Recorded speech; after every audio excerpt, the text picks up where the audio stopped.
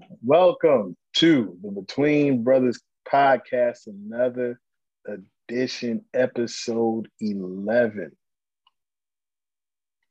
Um, I mean, it's been a great week. It's been a great week. We had a great well, I guess before I get started into that, we gotta introduce ourselves to the people who haven't heard us before. Maybe our first time listener. We have Zero, the Chancellor of Charisma. Yo, And then I need that. I need to hear the Chancellor again. that Chancellor of Charisma. It got me staring off at the wall, wondering why the girls were riding on it. But And then we have, of course, Lando, the Duke of Debonairness, in the building. Uh Man, it's been a good week. Um it's been a good month. So far it's been a good year, like the tires. But of course, as always, catch us up, man. How was your week? it always was good. Um, Besides Friday, Friday is just our coworkers doing the doing the same thing like clockwork, but it's like just let that roll up my back. Just waiting on just we was like we're just waiting on that email and once it becomes official, I'll let you know about it. But first, I got to get some confirmation on something that's been in the works for the last couple of weeks. Yeah, Yeah, but that's what's up. other than Friday, everything was all good. Yeah, nothing more to report. Shoot, it was like what I need is some of that McDonald's love, that McNuggets love. Shoot, it just ain't fair. How was your week? Sure, it was a good week, man. We not too eventful. Mhm. Uh, I'm trying to think of anything that either made me really excited or pissed me off heavily. You know what? Uh, Something that does confuse me is dudes on social media Mhm. constantly saying, telling you, especially in sports groups and things of that nature, or having sports debates, these people, of course, don't know you. Mhm. Because when you argue amongst friends on Facebook, they don't really get that deep into it. But when you're on in some of these groups on Facebook, they constantly make these homoerotic statements. And it's like, why is that? Like I said a couple weeks ago, when it comes to Kevin Durant, why is it that when you lose an argument, the first thing you start thinking about is homosexual activity? Yeah, I don't. Like, that's so weird to me. Like, oh yeah, oh what? Get his nuts out your mouth. Why would you imagine me with someone's nuts in their mouth or in my mouth? Like, why is that? Oh yeah, you riding his meat. Why are you imagining dudes riding meat? Like that's so weird to me, man. You guys on Facebook or social media are just mad weird. Weird. Just like that's something that just blows my mind with like men, like grown men. Like you Yeah, can't. I bet you like it up the butt, don't you? No, well, clearly, since that's on your mind, you either That's something you have it want to. up your butt or clearly it's something you have fantasized about. What are you talking about? Like I've animates. literally never, and I've given people jokes upon jokes, bars upon bars. I have never, ever in my life made a homoerotic joke to another man, ever. I And what's never so think about sex when I'm talking to dudes.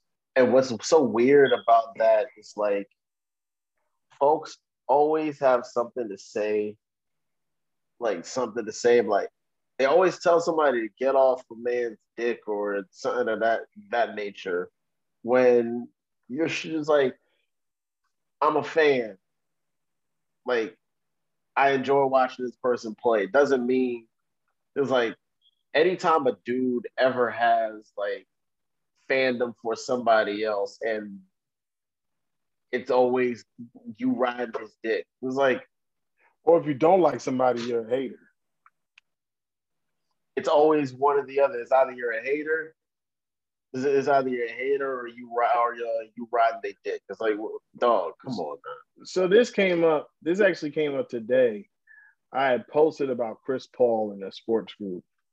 Mm-hmm. And they were talking about how the Suns should be considered a Western Conference contender, a legitimate championship Western Conference contender. So I posted the picture and I said, Chris Paul makes any team a contender. It's just what he does. Every team he's ever joined has increased their winning percentage. Any team. So And that's not it's yeah, it's facts. yeah. So this guy goes, oh well, he hasn't accomplished anything. I was like, because he hasn't won a championship. He was like, he's never even made out the Western Conference Finals. I said, well, I guess and I like even when it comes to like the Jordan LeBron debate, I actually don't think that I need to use championships to say why Michael Jordan's a better individual player than LeBron James.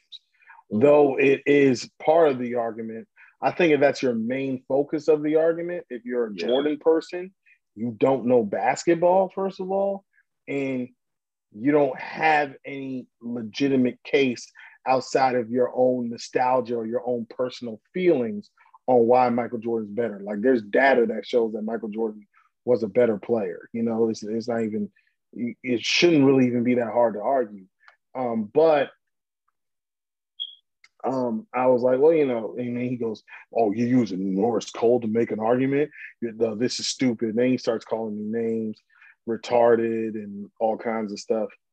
I don't even know where it came from. Literally have no idea where it came from. So I put a GIF on there of Anthony Anderson crying on the couch, and I was like, oh no, I must have struck a point. But overall, I was like, I'm just showing you how. No, before I said that, I said I'm just showing you how stupid the championship argument is to say that Chris Paul didn't accomplish anything. Mm. So then he goes, well. So then that's when I guess he was like, no, you stupid, you're retarded, you can't read.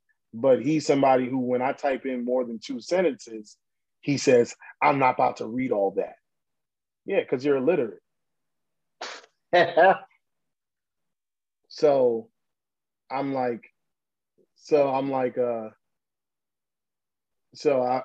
did I say to him? I said, so he talks about the no championships. He goes, no championships, no MVPs, not even a defensive player of the year, which in all honesty, how many point guards win defensive player of the year?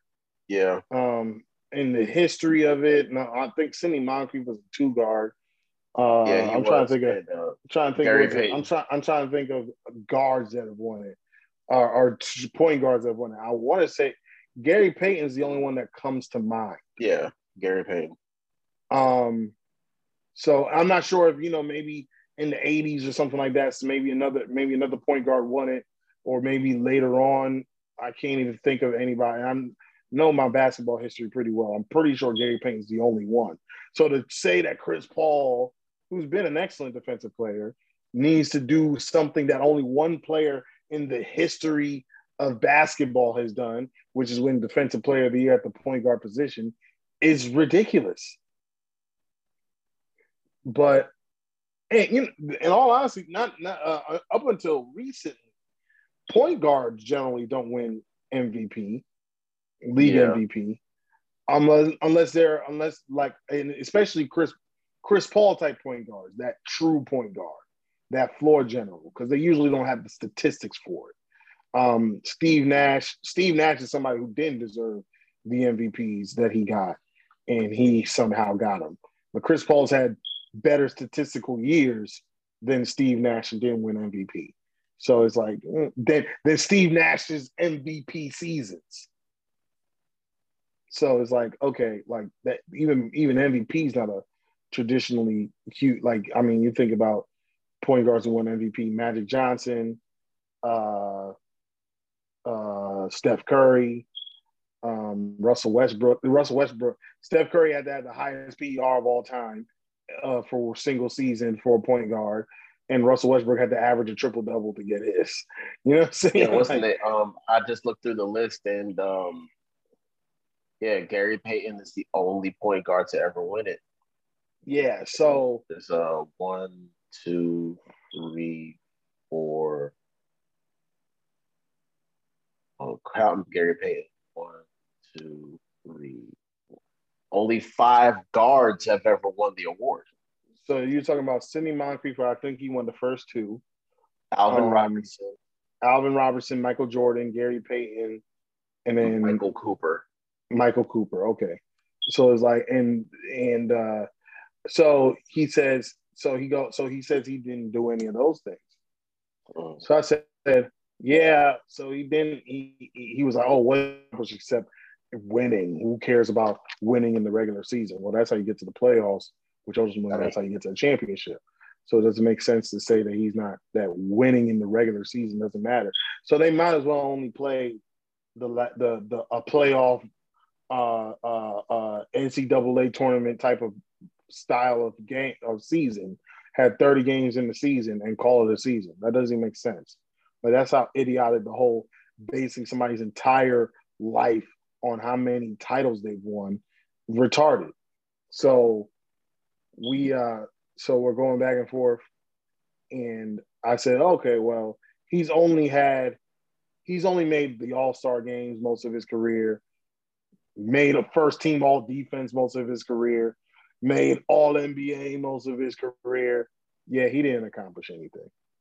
Nothing. So what was his response? Get his nuts out of your mouth. I say that like that because that's how it sounds to me. Like you trying to whisper in my ear like the homo you are. Like, you know what I'm saying? And I'm not, and I've said it plenty times. I don't have nothing against gay people, but don't push your homoerotic fantasies on me. And here's the sad thing. The dude's like 40. So it's like, really? That's what you resort to as a 40-year-old man? You probably got grandkids. Well, I don't know. Somebody like him, he's probably single and doing nothing but touching himself to homoerotic fantasies that he makes in his head. I don't know. But living in a basement eating pot pies. I wouldn't say he's living in a basement, but I'm just like, you sound stupid, man. You too old for that. Like you're too old for that. Like you 40. So it's just strange how that's like instead of saying, like, he couldn't say nothing that he didn't accomplish anything after that because of all the other things that also matter. You know what I'm saying? Because there's only so many players that win MVP. We just said there's only one other point guard that's won Defensive Player of the Year. There's only but so many players that win a championship. But there's also most of the people who are constant All-NBA, constant All-Stars, and constant defensive all defensive team make it to the Hall of Fame. Not even without all the stuff that he thought was important, which was MVP and championships. So it's like, isn't that strange? You know what I'm saying? Carmelo Anthony, Tracy McGrady, they're going to be Tracy McGrady's already a Hall of Famer. Reggie Miller's a Hall of Famer. There's so many Hall of Famers who never won a championship nor MVP. Mm-hmm. What are we talking about? So it's just very strange that so that's something that pissed me off today. That I'm just like, yo, y'all mad weird, man. But at the end of the day, you know, we're gonna bring back on King Sean so we can debate on why LeBron James is not better than Michael Jordan. I'm gonna show y'all how it's done for the listeners out there, all three of y'all that tune in every week. No, I'm joking. But also shout out to King Sean. We had a great podcast last week. Zero, have you ever had a conversation like over the phone, face to face with King Sean before? No. So the Duchess thought that we all knew each other, like on that deep of a level, like we went to school with each other and things of that nature. I was like, nah, I spoke to the first time I spoke to him, we played basketball together. And then the podcast. Yeah, the podcast the first time I ever spoke to. So she was like, yo, there's no way, because y'all had like crazy chemistry. But here's the issue though. Here's the issue. You this damn charismatic? When the team Devomatic gets together, we move mountains. We split seas. We increase value to the world. These are the things that happen. We don't need no warm up. We already hot. We come out firing on flame. That's how we do. You put anybody on the podcast, it's going to be fun. It's going to be entertaining, and we're going to rock it. You know what I'm saying? But exactly. She said we have to have him on the podcast more. So King Sean, whenever you listen to this, look, the Duchess is the one who controls a lot of stuff. You will be on much sooner than we really, which we were already discussing anyway. So it's not that much. But you have her stamp of approval though. But that's pretty much been my week. My last week of the car business, my last day in the car business will be this coming up Friday. So next podcast we do, I will not sell another car. But so I'm just really, really excited about that. But of course, we have a podcast to do. We have some topics. What I'm gonna do is start off with some of the stuff that we don't really have. Usually, when there's a lot of topics that go down, we do like a quick hit, or we do like a minute or two on a topic and keep it moving. There wasn't really a whole lot of that, so we're gonna start a couple things on a lighter note, and then of course a lot of y'all probably gonna want us to speak about the racial things and the cop things that have been going on, especially us two as Black men. I don't want to call us African American because we are not descendants of American slaves, but at the end of the day, you know, we are all Black, and they don't ask us who my mother was and who my father was at the end of the day when we get profiled and things of that nature. So we're all fighting the same fight. But first of all, you got that as the great American philosopher Chris Rock once said, and y'all know I don't really curse, but take off that silly ass hat. This is for those who are listening, because we don't have a video yet. Zero is a diehard Jacksonville Jaguars fan. He has a Jacksonville Jaguars hat on right now. We're about to talk about his team, which is probably the most pub the Jags are going to get before the draft. So So, and I'm a die easy fan of all New York teams. So, but of course, my affinity is more towards the New York Jets. But yeah, so the Jaguars have the number one overall pick. They're expected to draft Trevor Lawrence. Now, Trevor Lawrence has been pretty much the next John Elway, you can say, Peyton Manning, you can say Andrew Luck, the next guy that is very, very, very highly rated, that is pretty much being anointed the next guy, the next GOAT, versus while Tom Brady wasn't anointed the GOAT, so he had to work his way up and become that. But he had made some comments, and his dad made some comments saying that he really don't need football. He's good with however he is, and apparently some people think that's going to conflict with Urban Meyer, the Jacksonville Jaguars' new head coach, based on the fact that he is a football maniac. Like, he's very intense when it comes to football. He lives and breathes football. But about the comments more so than I do, so I'm gonna let you kind of just take it over. This is your team. I'll just give my input wherever I can. Right. So he did an interview with Sports Illustrated, and it was said that his father, basically like you said, his father said that he doesn't really need to win championships. I'm just paraphrasing here, but it's like he doesn't really need football. Trevor Lawrence was like he's not he doesn't have this huge chip on his shoulder to have to work like a maniac in order for him to be successful at football. Folks were taken back by it because of the fact that it's like his dad also said he's not award driven or anything of that nature. So folks were taken back because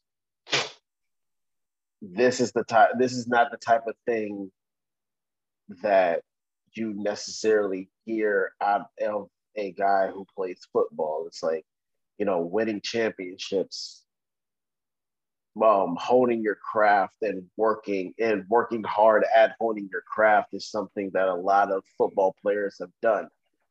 Is like or what they do, because in a lot of instances, like when me and you spoke about it earlier, in a lot of instances, it's like it's a situation to where it's football or bust because of the fact that they're the ones that have to take care of a lot of people, take care of family, friends, and because they're impoverished and they're the ones at that upper echelon. So they work like crazy for them to make sure that the generational wealth that they're making is sustained. And for Trevor, who already comes from that background, and what people have said, that he has been anointed the next great one since he was 15 years old, it's like he can retire and it won't bother him at all. But I know when I heard about it, Louis Riddick,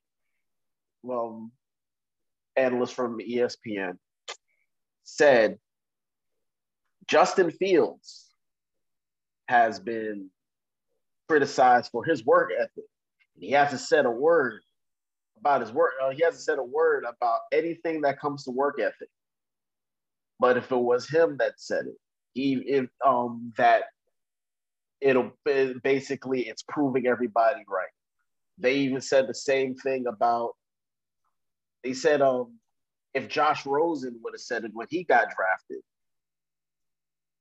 because I think the same thing was said about Josh Rosen. It was like he's not he's not a real hard worker. But Josh Is Rosen he still also in the comes. league? Yeah, he's a backup. He's a backup in San Francisco right now, Okay. I believe.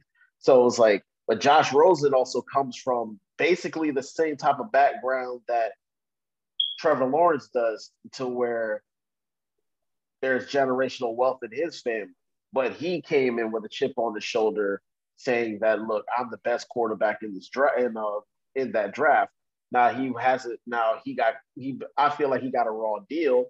But if Josh Rosen would have said the same thing, Josh Rosen would have been buried. But it's like, it just seems to me like Trevor Lawrence has said these things and he's explained himself. It was like, he's basically said he's not saying that he doesn't work hard or anything of that nature. He's just that he's not driven. It's like his drive doesn't come from wanting to win championships and things of that nature. So basically explained himself in that way. But it just seems like a few people are taken aback, and most folks are like, they don't really care too much about what Trevor Lawrence said. That bothers me more than anything else, because it's like, the only reason why we even got the new head coach, we got Urban Meyer, is because Trevor Lawrence, and then because the Jaguars were so terrible, and Trevor Lawrence basically falls into our lap. It's like, if those are his comments, like, I wouldn't be too worried about him, but still, in the back of your mind, it should make you, as a football fan, feel like, well, why was like, should we just dismiss what it is that he said?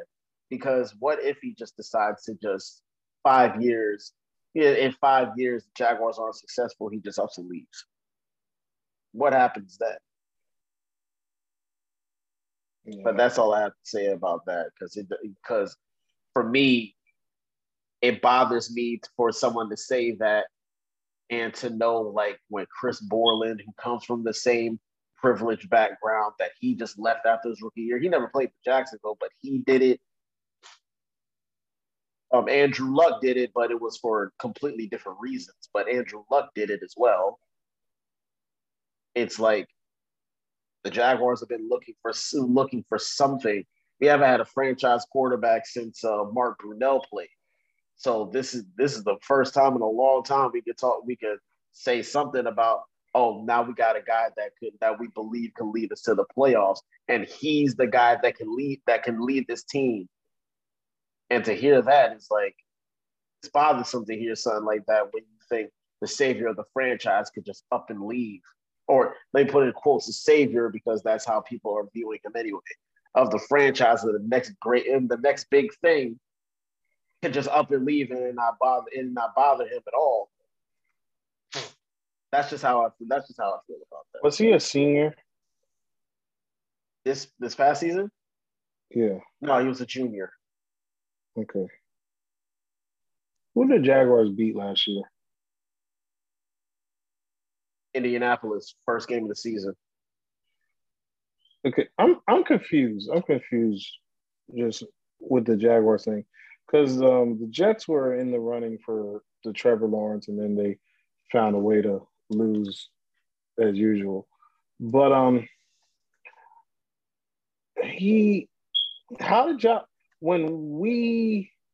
the Jets won, the Jaguars were the number one pick. They became the number one pick, which I don't understand, because y'all beat an AFC team and the Jets beat an NFC team.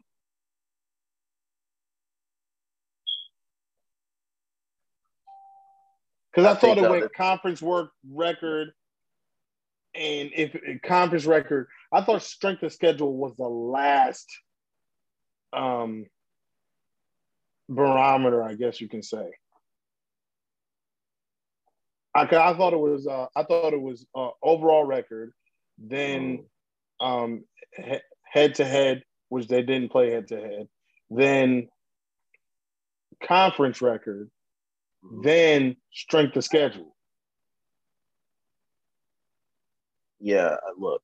Which, even if it was strength of schedule, the Jets played the NFC West, the best division in football.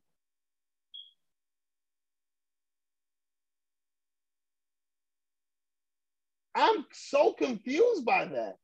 Don't get me Okay, started on anyways, how that. Don't get me started on how that shit works. I'll definitely have to find out how that works one day, but it's not. It'll be a day that I care, which won't be It that won't be serious. I today. was just curious. It really just came up in my head as you was talking. I wrote it down.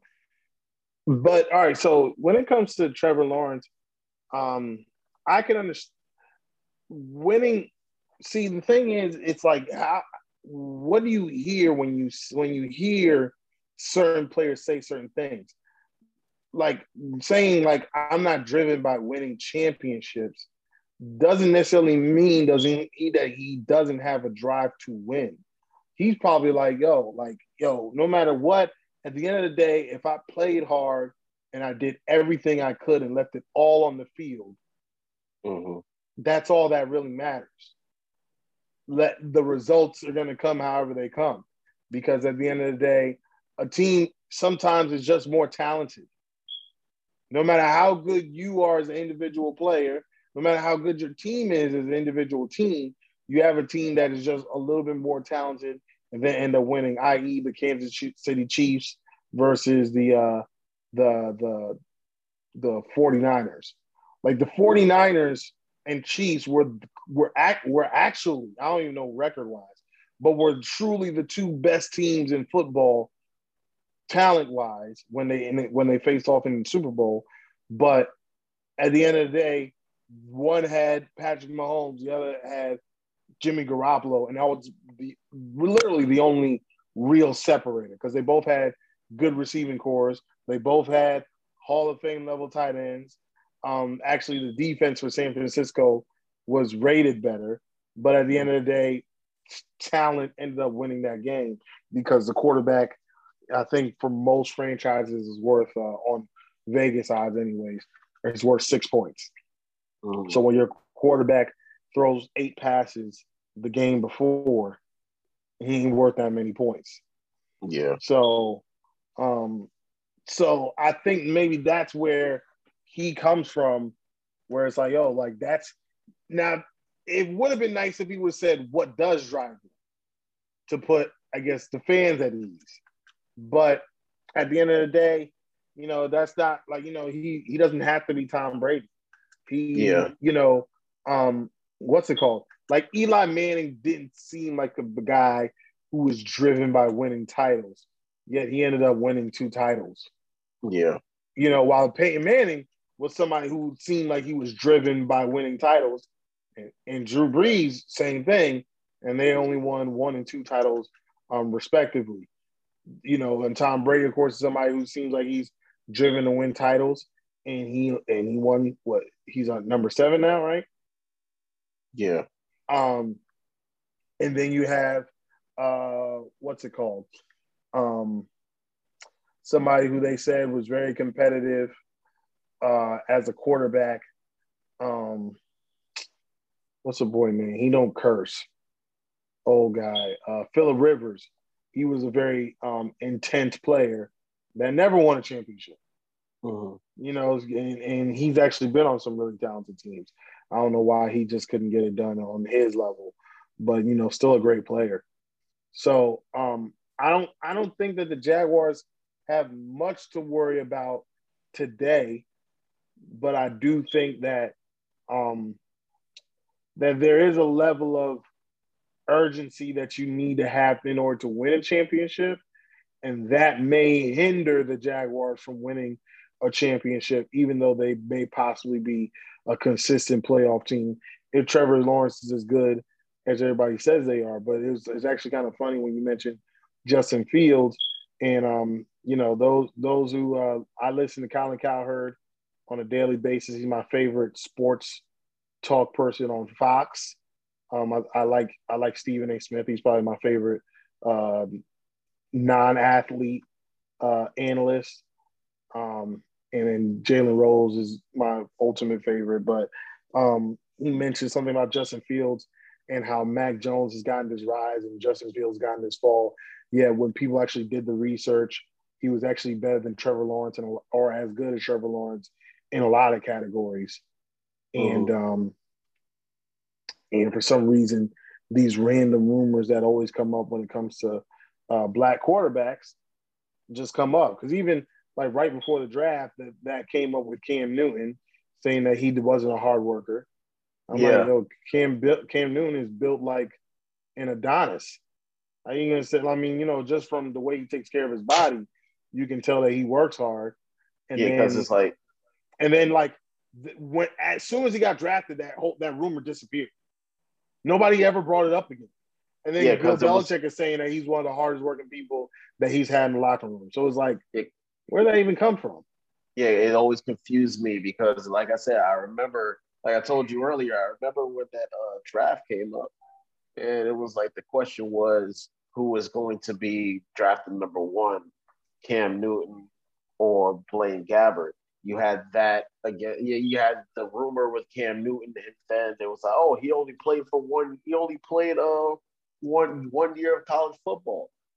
So you know how many people have only had one good year of who was sitting on the bench and probably had like what's called, I think Braylon Edwards. I think his numbers were very pedestrian. Then he had a big year his junior year and ended up being the third overall pick the year that he got drafted. It's like I don't want to hear about one great year of college football. It's different with the quarterback though. It's different with the quarterback because the quarterback has to learn so much. Cam Newton really won a national championship because he was just more gifted than everybody else. And he won an MVP because he was more gifted than everybody else and he was able to carry a team. That had a good defense, but, he was the passing game and the running game. So, for my eyes, Cam Newton, for somebody who is probably the best player to not win a Super Bowl that I've seen in a long time at the quarterback position. But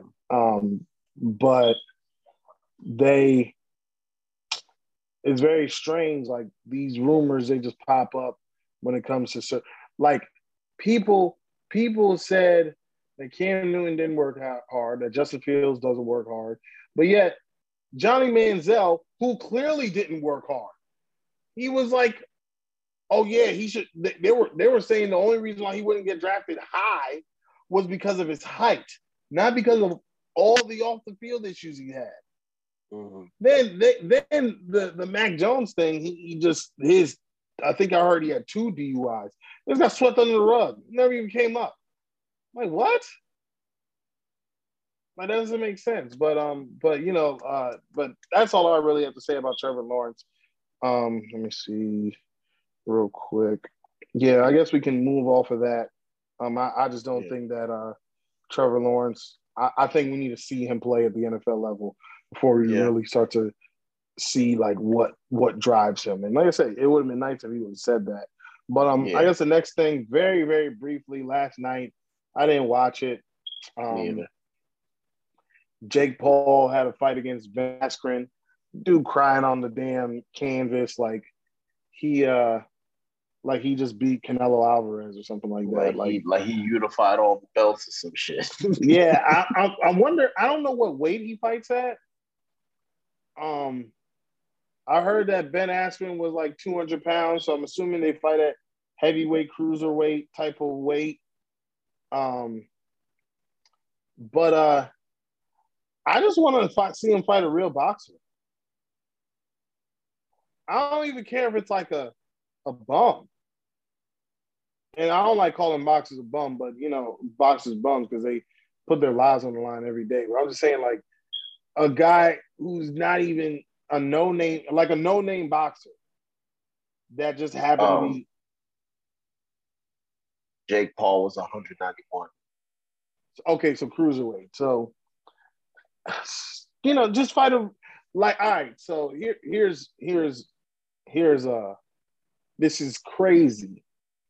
But here's somebody who he could fight that has been retired for a couple of years and never fought at cruiserweight. He'll be a light heavyweight coming up. but he had a very short career. Why can't I? For some reason, I'm drawing a blank on his first name, and I really liked him too when he was boxing. Alexander Vazdik. He's a guy who was a light heavyweight champion of the world. He got beat by Artur Beterbiev at 175. He beat Adonis Stevenson to get his title. And like I said, the guy hasn't fought in 2 years, but he's a legitimate boxer and a champion. Like Jake Paul is saying, like, or a former champion, I should say. I'm a real fighter. I'm feeling like he's one of the best in the world because he beat a YouTuber. And Jake Paul's in excellent shape, and he does train. So I don't want to take that away from him. Like if I got in the ring with him, I haven't boxed in years, but if I got in the ring, and I'm definitely not in no shape to be boxing nobody. But if I got in the ring with him, he'd probably beat me up too. So I don't want to take that away from him. But he's making it seem like he's like, oh, I'm carrying boxing, this, that, and the other. Like I would like to see one of these guys call him out, like these legitimate boxers. Like I said, he doesn't necessarily be a real name. I named the name because he'll actually be at an advantage because Vazdik it would be the smaller guy moving up. I would never want him to fight Artur Beterbiev, who could move up to cruiserweight, but Artur Beterbiev will destroy him. But like I said, somebody who's coming off the couch for 2 years, who's been a world champion, or maybe I don't. The cruiserweight division really isn't a well-stacked division, so I can't think of too many cruiserweights that are fighting or have fought. Floyd Mayweather had a guy, I think Tabiti, I think his name was, but actually, matter of fact, he's somebody who's been knocked out. Deontay Wilder's brother, who's been knocked out a couple times, could be a good opponent for him, who's never been on the championship level. So, like, those, and especially Deontay Wilder's brother, that'll probably sell just because the Wilder name is attached, the Paul name is attached. He's a legitimate boxer, and he came into boxing late, just like Jake Paul came into boxing late. But he's just like sitting there making it seem like he's been this dominant force when he beat a YouTuber, a basketball player, and an MMA fighter who is not known for his hands. And Ben Askren, he fought at 191, and he fought in his MMA career at 170. Yeah, and the guy was like 6 inches shorter than him. Like, he was. I may be exaggerating now. I don't know how tall Jake Paul is, but Ben Askren is like 5'9", 5'10". So I'm like, you're small. You're fighting all these small guys. Like, it's kind of like pick on somebody your own size. And if you feel like you're a legitimate boxer, I'm not giving you, as a fan of boxing who loves boxing, who will pay for boxing, I'm not buying a single fight of his. And of course, he had a million pay-per-view buys. So my buy don't mean nothing to him. But I'm saying I would never encourage somebody to buy that fight, no matter who's fighting on the undercard, because he's not fighting no real boxers. You know what I'm saying? True. I understand this is like a money grab for you. You're going to be fighting certain people. He's a great trash talker and things of that nature. But, like I said, if he fights a real boxer, and then I'll be like, okay. But don't sit here and say, oh, I'm a real fighter. I guess you are a real fighter because you've been in professional fights. But he's like, oh, I'm 3-0 as a pro. There's plenty of dudes who've been 3-0 as a pro.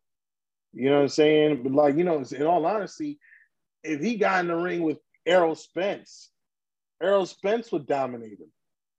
Because Errol Spence is he like just have them fight, have it's like an exhibition type of fight where they can come in at whatever weight that they want, and see how they do. And Errol Spence, who fights at 147, could come in out of shape and destroy him in 30 seconds.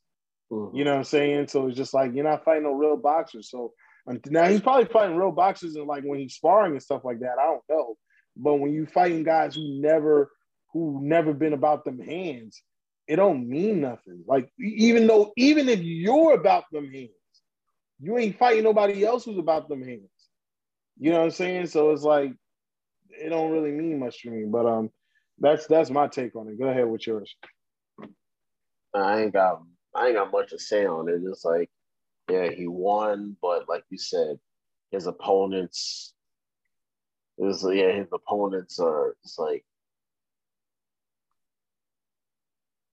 for real. It was like a YouTuber who and I believe YouTuber who I believe had a weightlifting challenge and doesn't even know how to properly lift weight.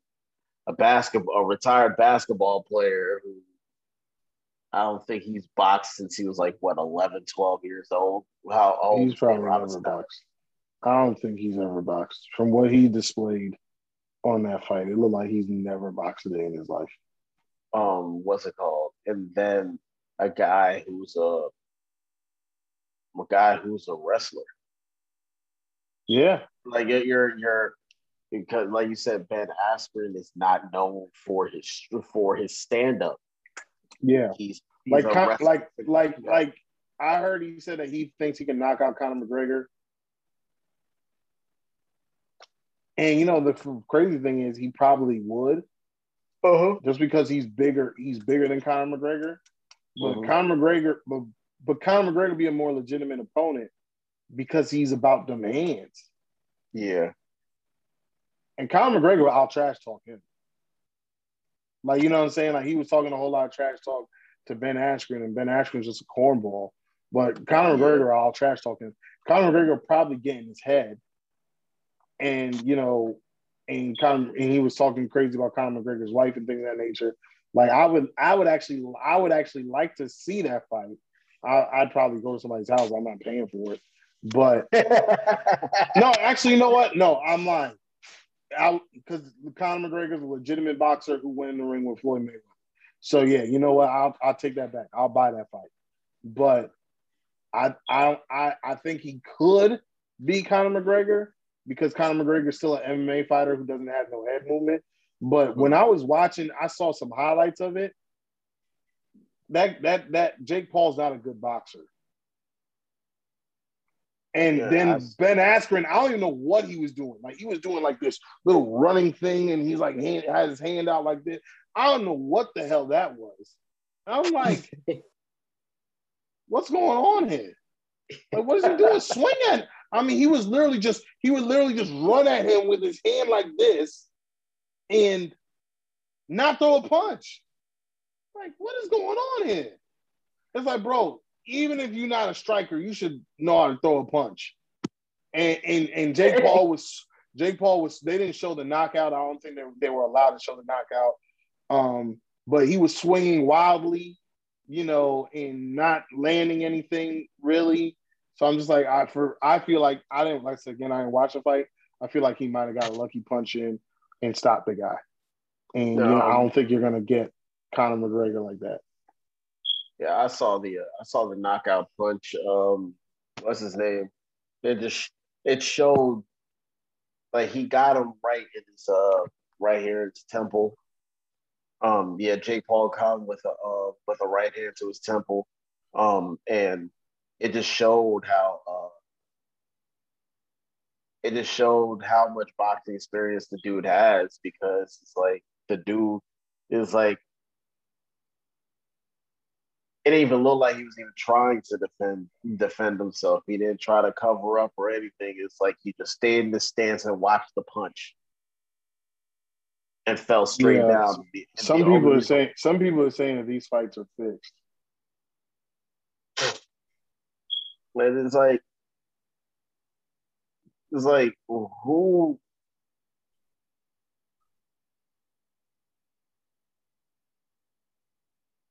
I'm really curious about who actually pays for this type of stuff, because it's basically, well, when it's only 20, I think the pay-per-view is like $20-$30. So to pay now, that pay-per-views are going for $100 to pay $30 to watch legitimate boxers fight, and then this amateur guy fight, because he even said I'm I'm a real boxer. I'm not no amateur. You wouldn't be the guy in the amateurs.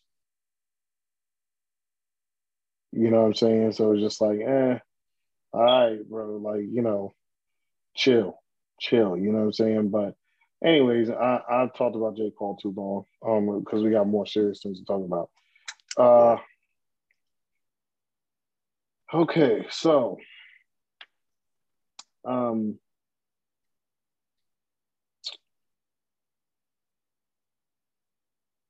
I I don't understand how people have been locked down for so long. People have been trapped in their homes for so long that once the world starts opening up again, America finds itself back in position to where nothing's changed when it comes to mass shootings and violent altercations with the police. And I try on these topics, I try to stay away from the racial aspect of it because I feel like that's the media agenda. Because I'm sure there are plenty of white people who get killed by the police in similar situations, but because they know how to puppeteer the black community, they show only the black ones on TV. Mm-hmm. And but I'm going to speak about the black versus white police shootings that were just um I'm trying to think of a word to use. Just despicable. Dastardly. Like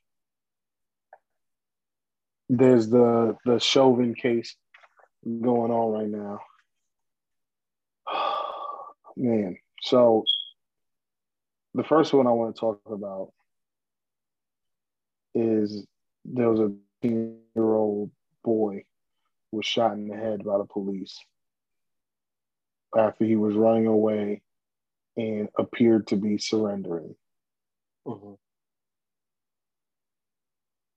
They said that there was a freeze frame. There's a freeze frame where it looked like he had a firearm on him and he threw it away.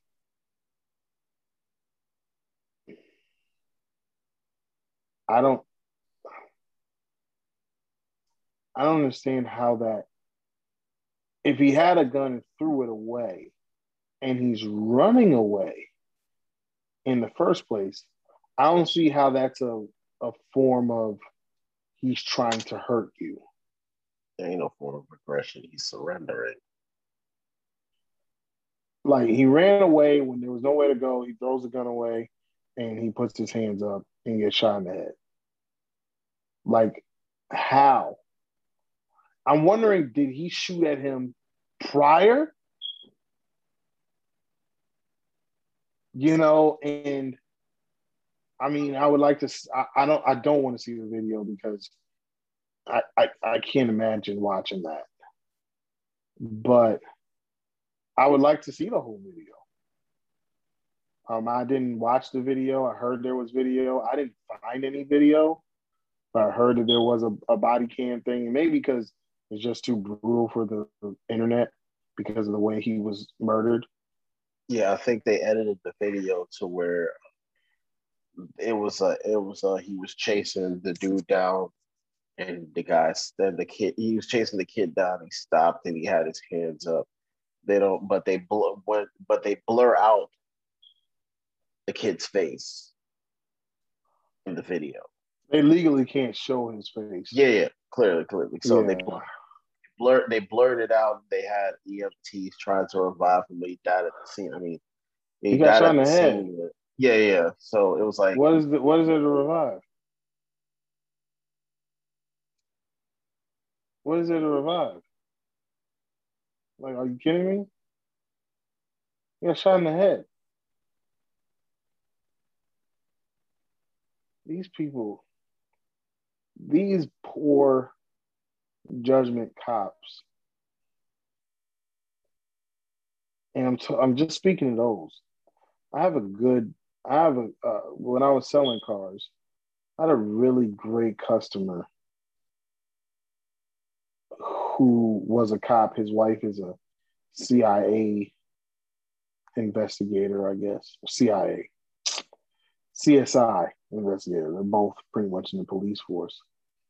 And he's one of the best people I've ever met. I remember I got in a fight and I got arrested, and it was in Virginia Beach. And the guy's taking me down to the court to pretty much incarcerate me. And I was talking to him. He's taking me down to the precinct. I'm just talking to him. White guy, I can't think of his name. Older white guy. Been on the force for 20 years. Mhm. And he gets me in. He goes, magistrate's like, oh, I'm gonna serve you this and the other. I'm gonna give you this. You don't seem like you have a record, so I'm gonna give you a cheap bond. $300, which I didn't have because I was living paycheck to paycheck at the time. He said, but Officer so and so said he thinks you're a really good man. Now, you ever heard that your word is your bond? I said, yes. He said, if you give me, it was a black man who did this. The magistrate was a black. If he was a white man, it probably could have been different. But he said, if you give me word, you will go home today. A white cop vouched for me. I don't want to make this about black and white. But in this instance where it is black and white, it's just poor judgment. His hands are up. Approach with caution. Why is it the first reaction always to shoot? Especially that this happened in a split second. I think he said, yo, put your hands up and pull the trigger anyway. Yeah, you didn't get an opportunity to surrender.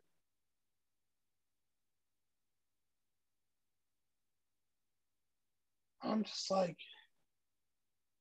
it's so heartbreaking. It's so heartbreaking. And then there's these there's some black people who are tone deaf. They're usually conservative. There's white people on both sides, liberal and conservative, mostly conservative though, who are tone deaf, that are gonna say, "Oh well, he had a weapon," or "Yeah, but if he never ran away, he would have never got shot." I was to say, if he didn't move, he still would have got shot. It's like his hands are up. Exactly. No matter if he ran or not, he gave up. He gave himself up. No matter if he ran or not, he gave himself up. What did that? He's like, because he ran, you're trying to tell me that he deserved to get shot because he ran? Is that the logic that you're going to try to give us? So, if he didn't run, this wouldn't have happened. Then the argument that and I would like to see more afterwards, try to keep as much track of it as possible. But they said that he had a weapon and he threw it away. I wonder if they ever found that weapon. I wonder too. And it's just so. The kid was 13, man. He looked like a kid. I have a 14-year-old son. Just turned 14 last month. Now, thankfully, my son ain't that stupid to be in the streets doing dumb stuff anyways. And he's always home. He's a nerd. In the morning. Yeah, he's a nerd. He has, and thankfully, I'm a great dad to where I would know where my son's whereabouts are at 2 a.m. But the kid looked like a kid. He might have 5'1". I think 5'1" to 5'4" is the average height for a teenage boy around that age. Come on, man. He was a skinny little kid, bro. Like, for real. But these cops are trained in the worst environments, so they're always on edge when they get around people that look like us. Because apparently, rookie cops are usually sent to the worst neighborhoods. A lot of cops, let's say they come from more rural towns or that nature, they probably haven't interacted much with black people before they join the force. Then the first interaction you have with black people are drug dealers, prostitutes, violent people. So essentially, it's like the police force are programming people to fear black people if that's their method of training. And it's so unfortunate because man, like you don't know what that young man could have did with his life. But at the same time, you don't know what he could have did with his life. He could have become worse because of the institutionalization that we do when it comes to prison and juvenile detention and things of that nature, where it's like, yo, you gotta, like, some people go in as innocent people and they have to become innocent in order to survive. And but so it's like, man, well, who knows? He could have been a monster after that. But I don't think that if he had a weapon, supposedly, that I don't, and he's running away, I don't think he had any monster in him.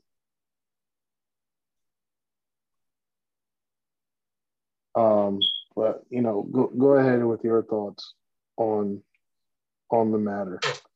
Yeah, it's upsetting because of the fact that you hear gunshots. It's like you hear gunshots, but because I'm watching the video right now, you're chasing him down, turn his light on. I think he turns flashlight on. Of course, I ain't got the sound on, but as soon as he stops and the kid turns around with his hands up, he fires his weapon. It's like he surrendered. There's no to take his life and to feel through. It's like the get out of jail free card. I don't know if he said it, but for cops, I feared for my life. It's like with the landscape with the landscape today, like you said, you didn't approach with caution, especially if you thought he had a gun on him. Like it just reminds me of the Tamir Rice situation. That was a You just drive-by. ran up. It was like you ran up, clapped him, and it's like even in the Tamir Rice situation, I actually don't even blame. I don't even blame the cops as much as I should. I blame the person who made the 911 call for a kid you knew was playing with a BB gun.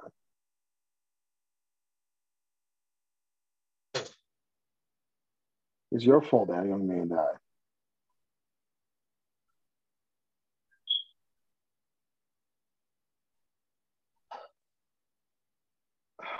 Man, like just the landscape of how things are today. It's like it looked like it's a Spanish kid too. What was his name again? Adam Toledo. Looking at his photos, looking at his photo, he it looks like he's of Hispanic descent. Like, it's looking ridiculous. So the other scenario, young man who was gunned down by the police. Similar situation, running from the. Um, he on the other side of it wasn't surrendering, or at least he actually started out surrendering, and then was like, "No, I'm gonna get out of here." And white woman, I don't remember her name. I didn't bother looking up her name. I'm just gonna call her. Let's give her. I'm gonna call her. I have nothing to call her. Despicable human being. That's what Her I'm gonna name call her. was her name was Kim Potter. Man, I don't know why when you started saying Kim Pa, I just instantly went to possible. Oh shoot, that's another one I can do. Wow. So Kim Potter. Say her name, Kim Potter. Mistaken claimed that she, and in all honesty, she probably did. She probably did. Mistaken her gun for a taser, even though she's been on the force for 20 years, even though the taser's on the non-dominant hand side, even though to pull a taser, you literally have to cross your body, pull it out. The thing that makes it, and it's not a laughing matter, but it's funny, is there's a black cop on, and she goes, "Oh snap, I shot him. Like shot him with my gun." And you kind of see the dude's face like, "Oh my," like he didn't do all that, but he's just like, "Yo, how do you do that?" First of all, I don't even know if it's protocol to taser somebody while they're inside the car. I don't know either. I don't know I how would they like do to. things. I don't know how they do things in Minnesota because he got Well, pulled over. anywhere, Yeah, anywhere. because he got pulled over for the expired tags. The outstanding warrant was after the fact, but it's because I know it's illegal to have air freshener hanging from your mirror in Minnesota. So he got pulled over for that. I heard that it wasn't just the air. Apparently, it was It was a the lot air of stuff freshener. obstruction, a lot of Yeah. stuff obstructing his view or something like that. Yeah, they don't. I think in Minnesota they can't. You don't allow anything. Yeah, nothing is allowed to be hanging from your rear mirror. And he got pulled over for his expired tags as well. I'm assuming they ran his ID, and when they found it, they ran, and then they saw that he that's had when he found out about outstanding. And so they take him out. He's getting handcuffed, and it's just strange because I'm like, handcuffing is actually usually a two-man job. So you have one who handcuffs and the other who covers, just in case they try to escape. But I'm like, y'all had the car door wide open. I don't think they're allowed to go inside the car door, but you had the car door wide open. She's covering you, but not really covering you. Then for some reason, I let that skinny dude just outmuscle you and get back into the car was strange. And then she pulls out a pitch black firearm that probably weighs 4 or 5 times more than the taser, than the bright neon yellow, like my notepad taser, and is screaming, "Taser, taser, taser." And shoots him, I think, in the chest or the stomach, in the midsection with a gun. Like, and she's like, "It was a mistake." Like, what? And I heard like a whole bunch of people pulled up to her house, which is, I can only imagine how terrified she was. But it's like, Go ahead. Apparently, she was moved before then because they said somebody Oh, okay. leaked her address on the internet. So she was, I think she was moved before anybody went to her home. Yeah, and I mean, it's just so unfortunate that that young man. But then here's the issue with his death. It feeds to the narrative. If he would have only complied, he would have, he definitely would have not been shot. And anytime somebody tells me that on social media, I just type in the name Philando Castile. That's as compliant as you can get. And he He still still got got shot. he still got shot 5 times with two other people in the car. He tells the cop this is what's going on. He's telling the cop, I'm not reaching for my weapon, I'm getting my driver's license. And the cop still shoots him up. Why again, these cops' first reaction is to shoot. We've been saying it, black people have been saying it for many generations. They shoot and ask questions later.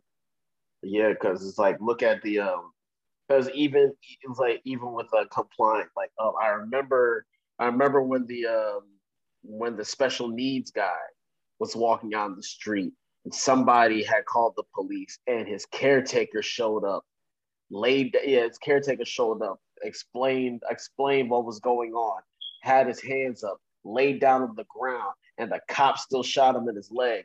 The cop walked up to him. He said, "Why didn't you shoot me?" And the cop's response was, "I don't know."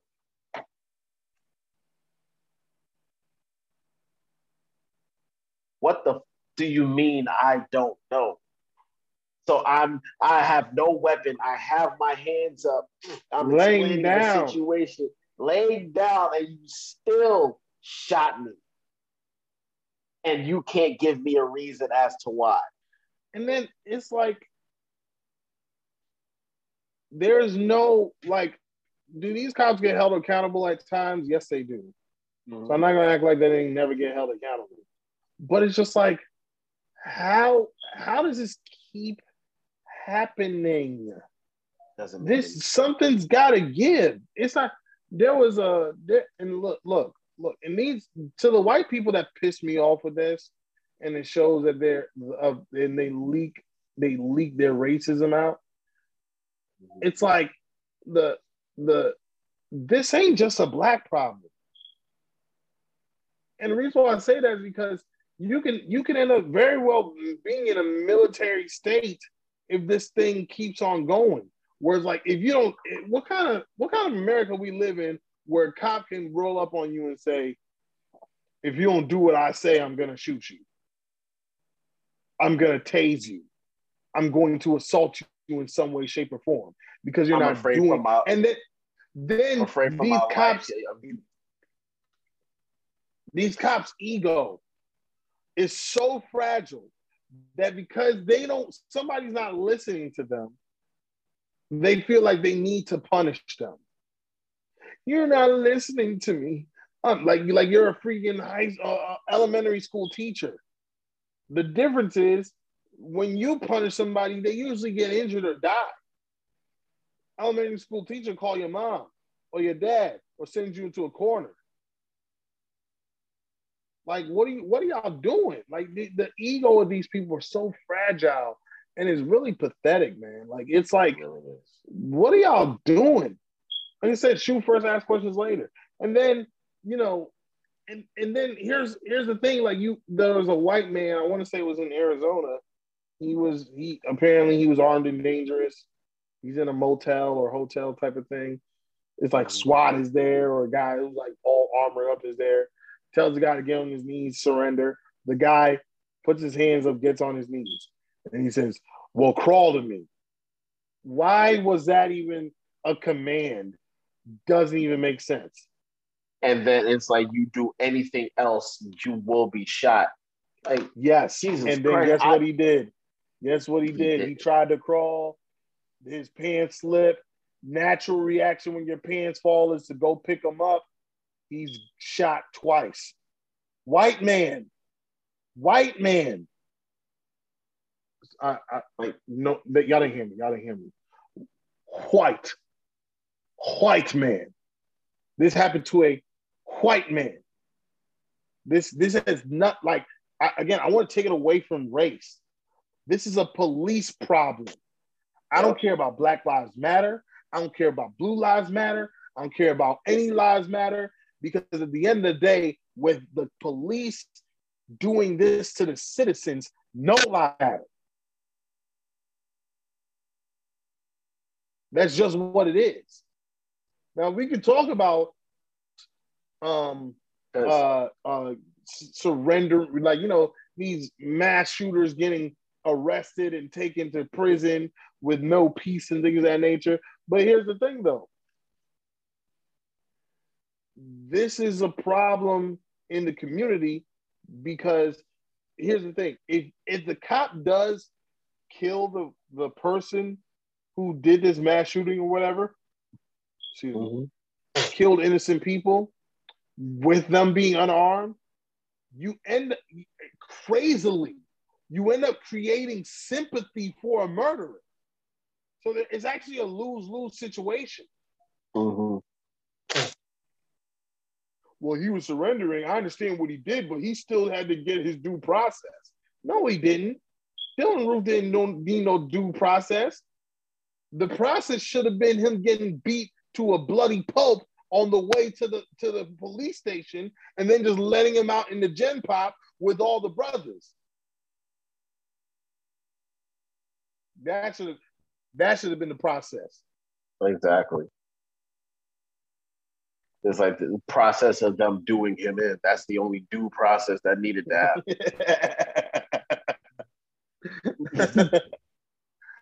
happen.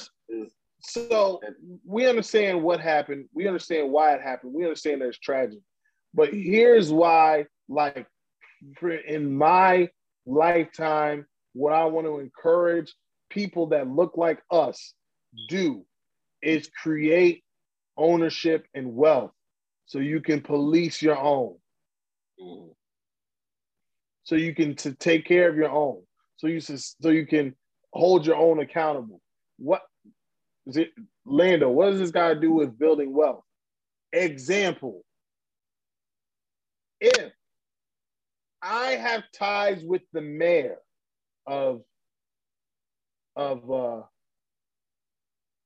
New York, and because of the wealth that I've built, the lobbying I could have done, the charitable work I've done, the wealth that I've accumulated, and my son gets arrested for something, gets profiled for something,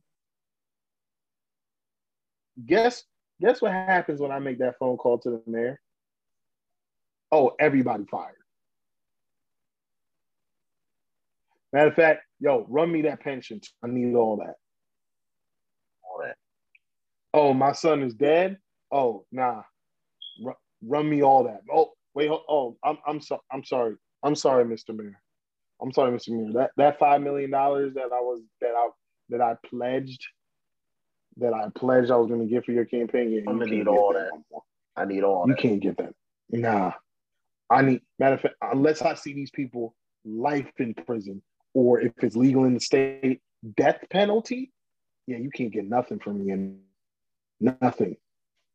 When you establish those connections as a community, things will move. So that's why I believe wealth and ownership are the real movers. And I honestly don't believe that the marching, the complaining, the posts, the videos, the retweets, I don't think any of that matters. You need to touch people where it hurts. The whole where a lot of people is like, yo, Black Friday, no Black people need to spend money. Like, we need to do stuff like that. Okay, oh, I'm not gonna be able to get my kid something for Christmas. Yo, don't get me wrong. Forget your kid. Because at the end of the day, your kid will be forgotten if the same thing happened to him or her. Christmas ain't gonna be the damn thing at that. People will retweet. People will say her name, Brianna, for a couple months, and then we'll all forget about them. So no, make real changes. Forget. Matter of fact, I'm done. This presidency, I'm done with them already. Because the moves that he said he was going to make in his first 100 days, I'm not seeing a whole lot. Thanks for the stimulus or whatever. That was cool. But outside of that, we got coronavirus vaccines and the death toll is rising. This doesn't make any sense. Like, yo, if that's the case, if we're getting vaccinated and wearing masks and washing our hands and walking on handstands just to not get sick, and we still getting sick, just let us live. Whoever dies, they die. The great American or the great Russian philosopher Drago once said. Like, what?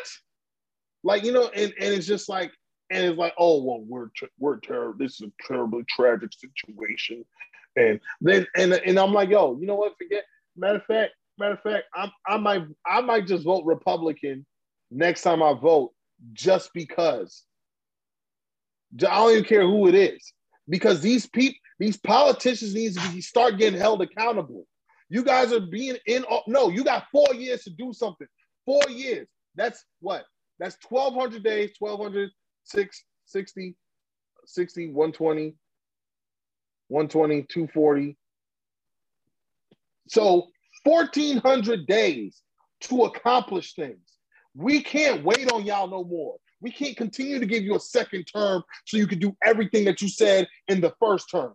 Democrats, we need to be done with that. And I'm not saying that I don't know who I'm gonna vote for next election for when Virginia and presidential come around. But what I'm saying is y'all have to be held accountable now. We can't just hear from y'all once every 4 years and think that that's going to be okay. That's not enough no more. Exactly. I'm over these politicians. I'm over these people not doing what they said they were going to do. Oh, well, we just need a little more time in this. No, man, yo, we the people. Enough with the nonsense. Just like, and you know, this is a crazy segue, but just like the mass shooting at freaking FedEx. Now, don't get me wrong. There's a term before school shootings happen called going postal, because apparently this was a thing in the 70s or prior. This was actually a thing. It wasn't necessarily a common thing, but it did happen multiple times, apparently. I don't know. I wasn't alive for it. But some white kid who actually failed who shouldn't even have passed the red flags that Indianapolis or Indiana, I think that was where it was, Indiana had the shooting at. They have laws in place. He was still the dude prior to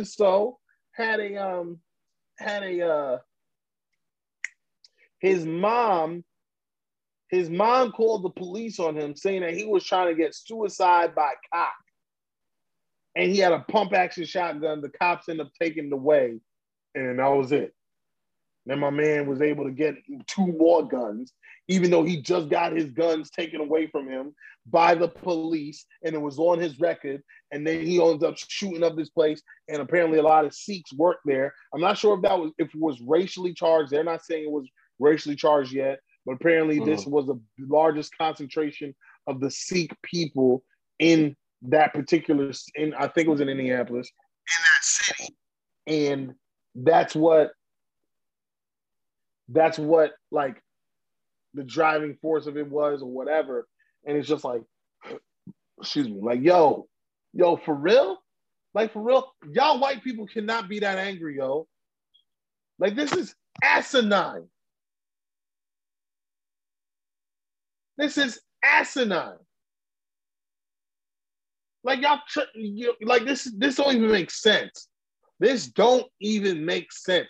I can't even mathematically make this make sense.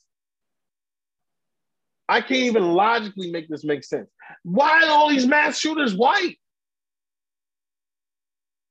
Why are you so upset? Why are you so angry? Why are you so delusional? Why are you so crazy? Why are you so evil? I don't even know. I don't even know why I use all those adjectives. What evil's the only adjective you need? For what? He had mental health issues. No, and you want to know what? Now he ended up killing himself. But if the dude is over there talking about having suicide by cop as he has a pump action shotgun, y'all should have gave him what he asked for.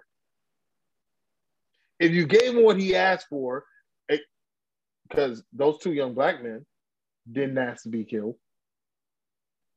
Mm-hmm. He wanted to be killed. Give him what he asked for. You save 8 lives.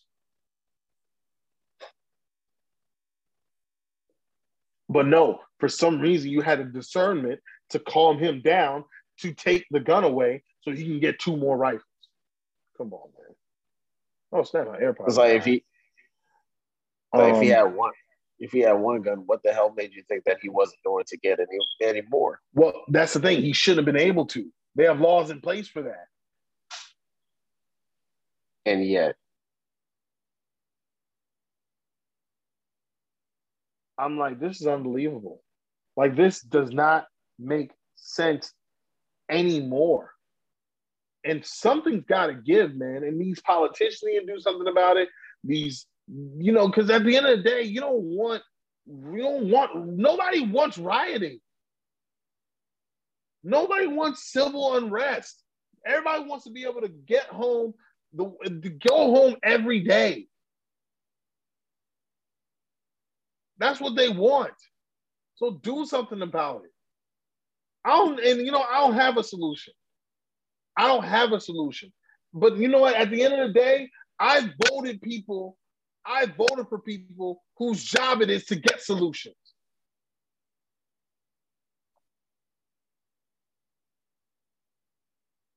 I'm like, yo, this is unbelievable, man. This is unbelievable, and it's tiresome. It's tiresome. It's like, what are y'all doing? What are we doing? You know what I'm saying? That's why I'm like, yo, like all this stuff gotta stop. Like all of it. Like it's getting to a point now where if the American people give up hope, there's gonna be a wild, wild west. So I'm like, yo, and when it comes to this Chauvin case, which this should have been an open and shut case, it lasted way much longer than it should have. But if this guy gets off, what else is there gonna be to do? Exactly. Well, you're gonna have a storm the Capitol type riots from black people. But then guess what? They're gonna be like, oh, you see what those savages do? Yep.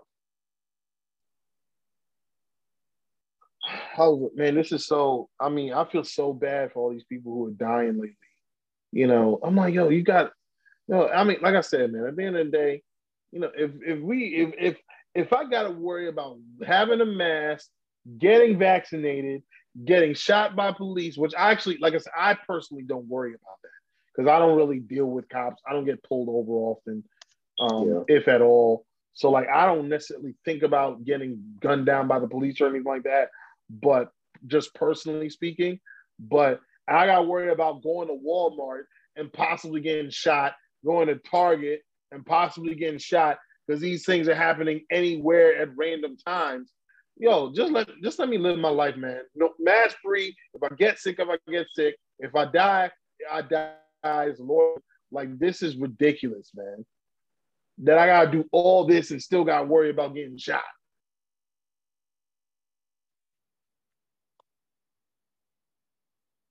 Yeah, anyways, go ahead, man. What you got anything to add? Nah, because it's just for nobody to for shit to just still with all the changes, still things still remain the same. Like, it doesn't make any type of sense. What's the point of all this if everything is just going to remain the same? What's the point of folks continuously telling Black folks to comply, and yet and yet we still got candlelight vigils. We still end up on a damn t-shirt. We still have, yeah, we still losing. It's like we got wives losing husbands, children losing fathers because nobody seems to ever have a damn solution to anything that's going on. Like, well, like you said, why do I have to? Like I said, I don't get pulled over by the police. Like, yeah, I don't get pulled over by the police. I don't ever get into any situations to where I have to feel like something may happen. But like you said, to feel to have to keep on looking over my shoulder, my heart is racing, hoping that I'm not in that type of situation where a dude just decides that he's just gonna be unstable and shoot up a damn Walmart when all I'm trying to do is get something for my girls, get food for the house, and get something for myself. And I have to feel that way. And nothing ever changes. Nothing ever changes, and it's always the same shit every single fucking time. I don't get what the hell can what has to happen for anything to change? Because first it was, well, Trump is doing this, that, and the third. So we voted Trump out of office. And the same shit keeps on happening. So what was the point if the same shit is gonna keep on happening? It's Trump. It's Trump. He's making racists feel comfortable to do whatever it is they want to do. He's out of office now. And guess what's still happening? His influence is still reverberating through society. That's what the Trump haters would say. I'm over it. I'm over it. I'm over it too because it doesn't matter. It's like it just feel. I don't even want to feel this way, but it's just like it doesn't matter what we. It's like it doesn't matter what we do as people, as a community, until we actually start policing our own. Because it's like because because it's like we need to separate. It seems like we need to separate ourselves in order for us to feel. We have to separate ourselves from everything else in order for us to feel safe. It's like that's how it feels nowadays. It's like like it's like there's no reason for me to hope that I get help from the hope that I get help from the same people who can't seem to not keep their fucking finger off the trigger when they see the tone of my skin. Like I said, what's it called? When that like that whole incident happened when I was working at Checkered Flag. That shit happened on our mother's death day. Guns pulled out. I'm handcuffed, laying on the damn ground. Some odd reason they expect me to get up off the ground with my hands behind my damn back. And all I'm doing is trying to get the latch to my damn hood to get fixed so I can go home, so I can go and pick my family up and get them home safe. I have to deal with that. Like the if you were there, you would have been like, why the fuck is any of this? Why does any of this need to happen? Like, I seen the pictures of the incident. I'm not doing anything but sitting in the back of my truck. I'm sitting in the back of my truck. It was the Ford at the time. I'm sitting in the back of the damn truck while a tech that works there is trying to fix my hood latch because my hood flew up in my goddamn face. And now I'm surrounded by 12 fucking police officers. 8 of them got their guns pointed at me because I'm sitting in the back of my freaking truck playing a game on my phone on our mother's death day.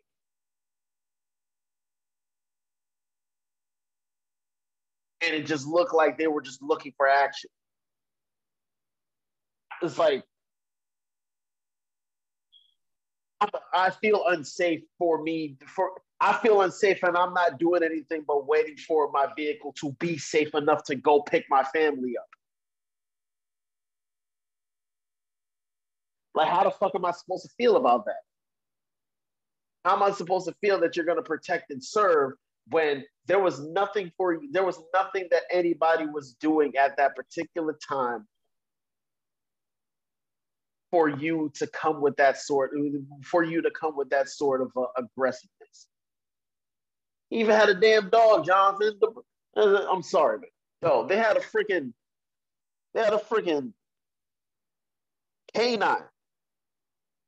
And the cop could barely hold on to the canine. Now, what if the canine would have charged up and then bit the hell out of me with me doing nothing but waiting for my vehicle to be safe? How am I supposed to feel about that? And to think that I could just depend on you, what is I think I could just depend on folks that can't seem to keep their damn finger off the trigger at any point? Look at what happened at the ocean front. Dude got shot because they thought he had a gun. They thought he shot somebody, have no proof that the dude shot somebody, lost his goddamn life because they thought he had a gun.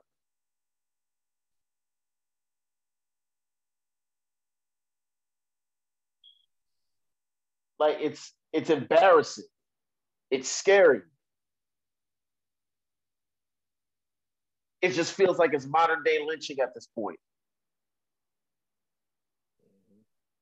Because why is it that us as Black people is like, folks are gonna be scared. That's just the way it's just the way that it is. A cop pull up, folks get scared. Folks start to panic. It's like folks start to panic. They don't know what's going on. But it's like you got folks that are willing to kill folks, and they can unless they kill themselves, they go get arrested and they get arrested and leave unharmed. But one of us could be walking to take the damn trash out, no weapon at all, and we could get gunned down by a police officer because they thought we had something. We're just portrayed as monsters. We're always being portrayed as monsters, like we're the unstable ones, like we're the ones that are supposed to be feared. Like, why? What is it about us as Black folks that makes you so scared of us? That's the sins of their fathers. They're like, oh, it's definitely, one day they're going to come back and get us. And here's an unfortunate thing. While we try to wrap this up, about all of it is people discuss things, and when it comes to Black Lives Matter and things of that nature, and there's Black people speak against Black Lives Matter because of their own personal experience. Like, we didn't watch these things happen to other people. I don't care about what you went through. Tamir Rice is dead. Trayvon Martin is dead. Eric Garner is dead. Philando Castile is dead. Breonna Taylor is dead. George Floyd is dead. Like, and so many others. Like I said, the young white man who was shot by the police in the hallway, dead. It's just the young man in Chicago who just passed away. Toledo, dead. Dante White, dead. All for what? And it's like, yo, at the end of the day, we got Black people who speak against Black Lives Matter. A matter of fact, my mentor, and I love this guy like a father. He speaks against Black Lives Matter. I'm like, and then it's like sometimes they try to get an emotional response out of you. They'll be like, well, what if there was White Lives Matter? Oh, there was brutality happening to white people, and they said that White Lives Matter. I don't have a problem with that. I don't have a problem with that at all. But when you have a White Lives Matter movement to counter Lives Matter, or All Lives Matters movement to counter Lives Matter, so that you about people. So there's nothing that I need to say to you. You know, so it's just like I said, it hasn't happened to me. It hasn't happened to my children. It hasn't happened to anybody in my family. But like you just said, this could have happened to you. You know what I'm saying? Like I said, when a cop draw down on me for no reason, it could have happened. It could have happened to me. Thankfully, it had it because God got bigger plans for us. But it could have very well happened. You know what I'm saying? Like I said, I had a white cop vouch for me. I just got in a fight and beat somebody up pretty bad. He vouched for me. It's just unbelievable that these are happening. Like the cop didn't come at me and was like, "Yo, get out the effing car. I'll shoot you. I'll blow your head off." None of that nonsense that you be hearing some of these cops be saying to these people who are surrendering. Just on edge for no reason. And it's just like, man, it's so unfortunate. And then there's black people speaking against the movement because they don't agree with how certain people do certain things, but you're not doing nothing. How are you speaking against Black Lives Matter help the cause of what's going on, of why Black Lives Matter even exists?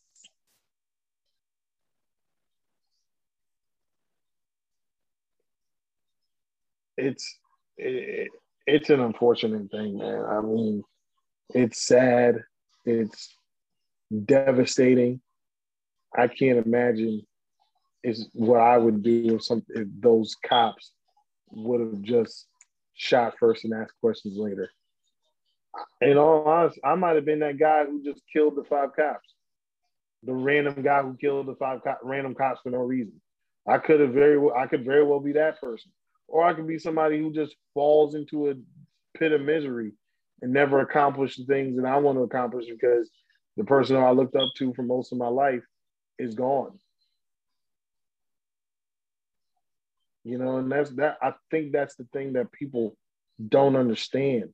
At the end of the day, someone's dead for no reason.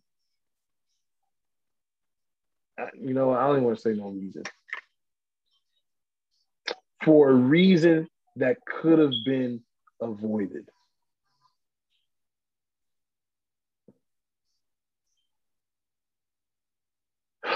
Oh man, but yeah, I mean, no, I want to apologize to some of our fans because and listeners because we're usually laughing, joking, shoot. Even the one time where we tried to be serious, we even had a couple jokes going. But this is something that we both have personally experienced. Cops drawing guns on us for absolutely no reason, us being profiled for people that we look nothing alike, and that hits home. And I don't think that it's funny. I don't think that's a laughing matter. I don't think that any of this stuff that's going on is a laughing matter. And somebody has to be held accountable. These police have to be held accountable. These politicians who haven't made no changes have to be held accountable. And also, as Black people, I feel like we need to be held accountable because we need to grow our communities, stop the violence in our communities. As they sit there and say, "Oh, what about Black on Black crime?" Because 88% of Black people are killed by other Black people, but they ignore that 85% of white people are killed by other white people. and the white population is 4 times more than the black population.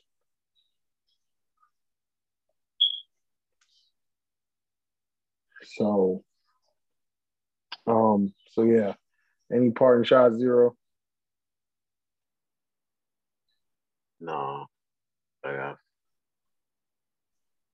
feel like I said everything I needed to get off my chest. Oh, but also, um, Marcus Aldridge retiring. That hopefully he's in good health because it was an irregular heart condition that made him retire. So hopefully he's in good health because I know he has two young. Yeah, because I know he has two young boys, and man, something like that just gives perspective on into what is more important in life. Because he gave up his career to make sure that his boys still have their father. Yeah, and Portland retired that man's jersey. He's the best power forward in history, and you won't get anyone like him. And rest in peace to Black Rob. Rest in peace to Black Rob. It's like rest in peace to Adam Toledo. Rest in peace to Dante White. Rest in peace to those 8 employees that were murdered by a deranged white person for no reason. I do have another one. It's the post I put up the other day. I said I need therapy. It's very important because my favorite rapper is Royce da 5'9", and he's the reason why I put the post up, because of the fact that with Black Rob passing away, DMX passing away, he said in there that when folks say something talk down about DMX, about how he passed away, he may have passed away because he relapsed he relapsed back into drugs and overdosed, which causes heart attack. Then you know nothing about addiction. I don't have any, because Royce used to be addicted to alcohol. He's from an addictive family. Yeah, he's from a family of addicts. And it's like sometimes for folks, when it comes to things that affect decisions that they make, they have things they need to get off of their chest, but they just don't know how to do it. Getting therapy really works, because sometimes you can't just talk to anybody about anything with them and them try to understand your point of view on things. Because too many times you'll talk to somebody about something and they may come off as someone that doesn't listen, someone that says that you need to suck it up, never try to understand where you're coming from, and then it turns into a situation to where you feel like you can't turn to anybody, and you start having those thoughts of hurting yourself or hurting others. So I feel like if it's needed for everybody, because everybody has a fight that they have to deal with. And I feel like therapy is just a major step for folks to get out of their own way,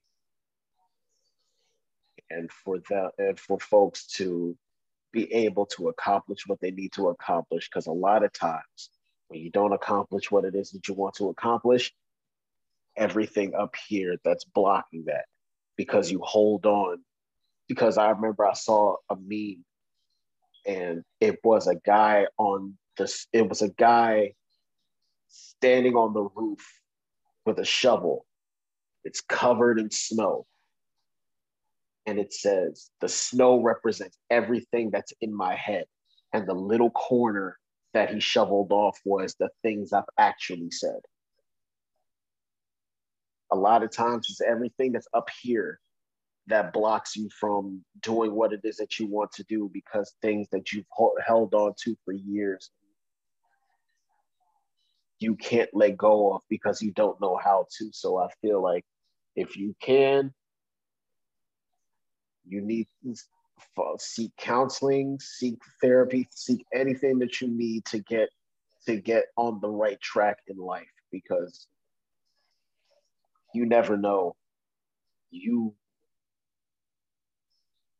you don't want to end up, like, you don't want to be that person that feels like I could have done more for this person if I gave more effort and tried to help them through their journey, even though everybody has a battle that they need to that they have.